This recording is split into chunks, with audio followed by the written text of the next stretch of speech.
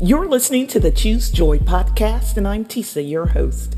Here at Choose Joy, I pray for you, and we watch God work. Today, I want to pray this prayer to help you deal with disappointment. It is my prayer for you today that you release any disappointment you have to make room for whatever the Lord has for you next. Be reminded of the love that God has for you, and know that this too shall pass.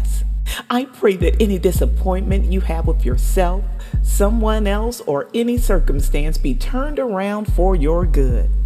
God said in His Word, "A man's heart plans his way, but the Lord directs his steps."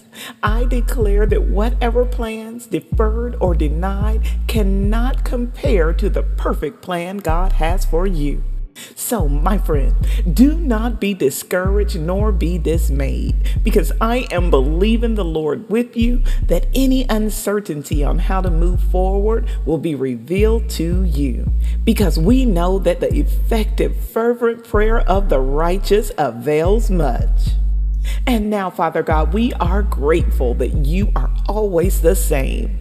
You are our rock and our strong tower. We know that disappointment is a part of this life, and we thank you for carrying us through.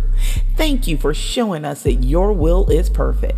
That's why no matter what it looks like right now, we know that you are always in control. We touch and agree in your name that better is coming our way. Amen.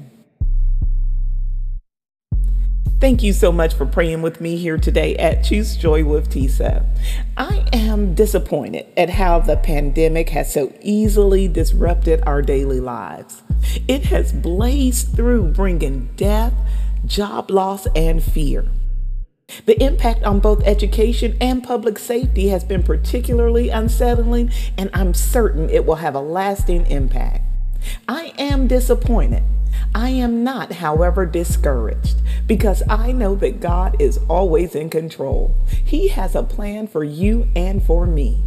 I pray that you don't let your disappointment be bigger than your God, because God is not like man that he should lie. So you can believe that God is for us, and because he is, nothing can be against us. Before you go, take just a second to leave a thumbs up, a comment, or subscribe if you are new to the podcast. If you are listening on YouTube, go ahead and turn on the notification bell so you don't miss the next prayer. You can also sign up at tisajones.com to receive a daily email. Until next time, I pray that you choose joy.